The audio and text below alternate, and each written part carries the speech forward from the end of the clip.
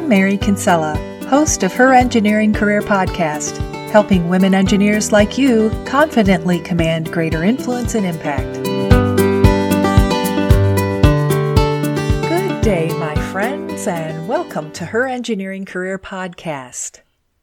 We are shifting themes this time. Last week, we wrapped up the series on skills for women engineers with an episode on mastering meetings to vitalize your engineering career. You can find that one at herengineeringcareer.com/15. And now I'm starting a series on some of the top challenges for women engineers. Today, we're discussing the reasons why women leave engineering and, nevertheless, why you should stay in engineering. This is episode 16. And you can find the show notes for today at herengineeringcareer.com/16. Okay, let me start off with some data. In their November 2019 research update called Women in Engineering by the Numbers, I'll put a link to that in the show notes, the Society of Women Engineers reported that only 13% of engineers are women. Way too low. They also reported that female engineers earn 10% less than male engineers, which is appalling. And they reported that only 30% of women who earn bachelor's degrees in engineering are still working in engineering 20 years later. So that doesn't really say much for the retention of women in engineering. The numbers are kind of depressing and really haven't improved much, well, in all of my career, which is more than 30 years. There are some good reasons why you might give up and leave the profession. But I'm betting that one of the reasons is not that you can't do the job. One of the reasons is not that you don't love being an engineer. And one of the reasons is not that you don't have a lot of good ideas and potential. In fact, the report goes on to say that 30% of women who have left the engineering profession cite organizational climate as the reason. Now, I'm not surprised by this at all. Are you? The organizational climate or the work environment has always been a challenge for me.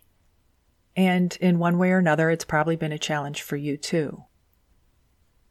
A 2017 survey by the Ontario Society of Professional Engineers was referenced in a recent University Affairs article by Diane Peters, and I'll put a link to that in the show notes as well.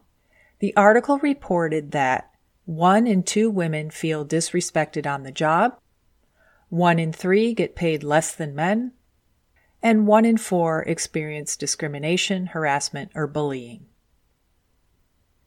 In my experience, the engineering work environment is typically not what women expect it to be. If you think about it, the engineering work environment was designed by men, for men. It lacks diversity and inclusion. It reminds me every day that, as a woman, I don't really belong. The organizational climate often doesn't accommodate women. It enables biases against women.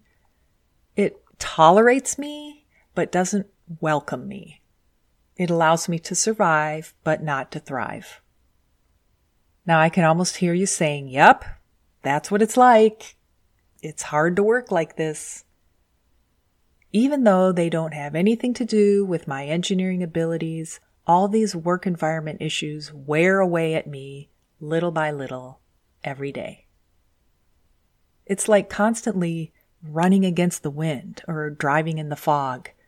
I can see how many women decide that it would be easier just to quit and do something else. By the way, more numbers on the status of women in STEM, and specifically women in engineering, are available from an article by the U.S. Census Bureau. And I'll put a link to that in the show notes in case you're interested in seeing more data. I, of course, want to convince you to stay in engineering. Stay because you're good at what you do. You love being an engineer, and you have lots of good ideas and potential. Stay because we need you. We need you to be an expert and a leader. We need you to be one of the key decision makers. Now let me pause here to remind you that there are ways to make your engineering career all that you want it to be. There are ways to fulfill your career vision. If you could do this, it might change how the organizational climate affects you. It might even change the organizational climate. There are ways to foster your courage and confidence, to garner credibility and recognition, and become the expert and leader you've always wanted to be. We can work together on that. I encourage you to check out my signature program by going to herengineeringcareer.com and clicking on Work with Mary. In closing, I'm going to share with you the reasons why we need you. Here are my top 10 reasons why we need women engineers, why we need you. It's to remind you what you bring. It's to remind you of the impact you have. Are you ready? We need you because your knowledge and expertise improve products and push the leading edge. We need you because your work outcomes serve customers' needs. We need you because your tenacity is helping to solve the toughest engineering problems. We need you because your collaboration skills take the team a step beyond. We need you because your work ethic motivates colleagues to be their best selves. We need you because your mentorship is encouraging to the future leaders of the organization. We need you because your work-life balance instills values in our workforce. We need you because your perspective expands other perspectives and enhances innovation. We need you because your leadership is inspiring and propels people along the paths of their own career visions. And we need you because your courage is helping pave the way for more women in engineering. Thank you for all you do as an engineer. And in case no one has told you recently, you're very much appreciated. Let's recap, shall we? We began this episode with the disturbing numbers about the status of women in engineering. Then we discussed the corresponding reasons why women leave the profession. To wrap up the discussion, I offered my 10 reasons why we need women in engineering and why I want you to stay. I hope these insights are helpful for you. Next time on Her Engineering Career Podcast, the topic will be the late career plateau, a very common but not often discussed challenge for women engineers. Join me next time for episode 17.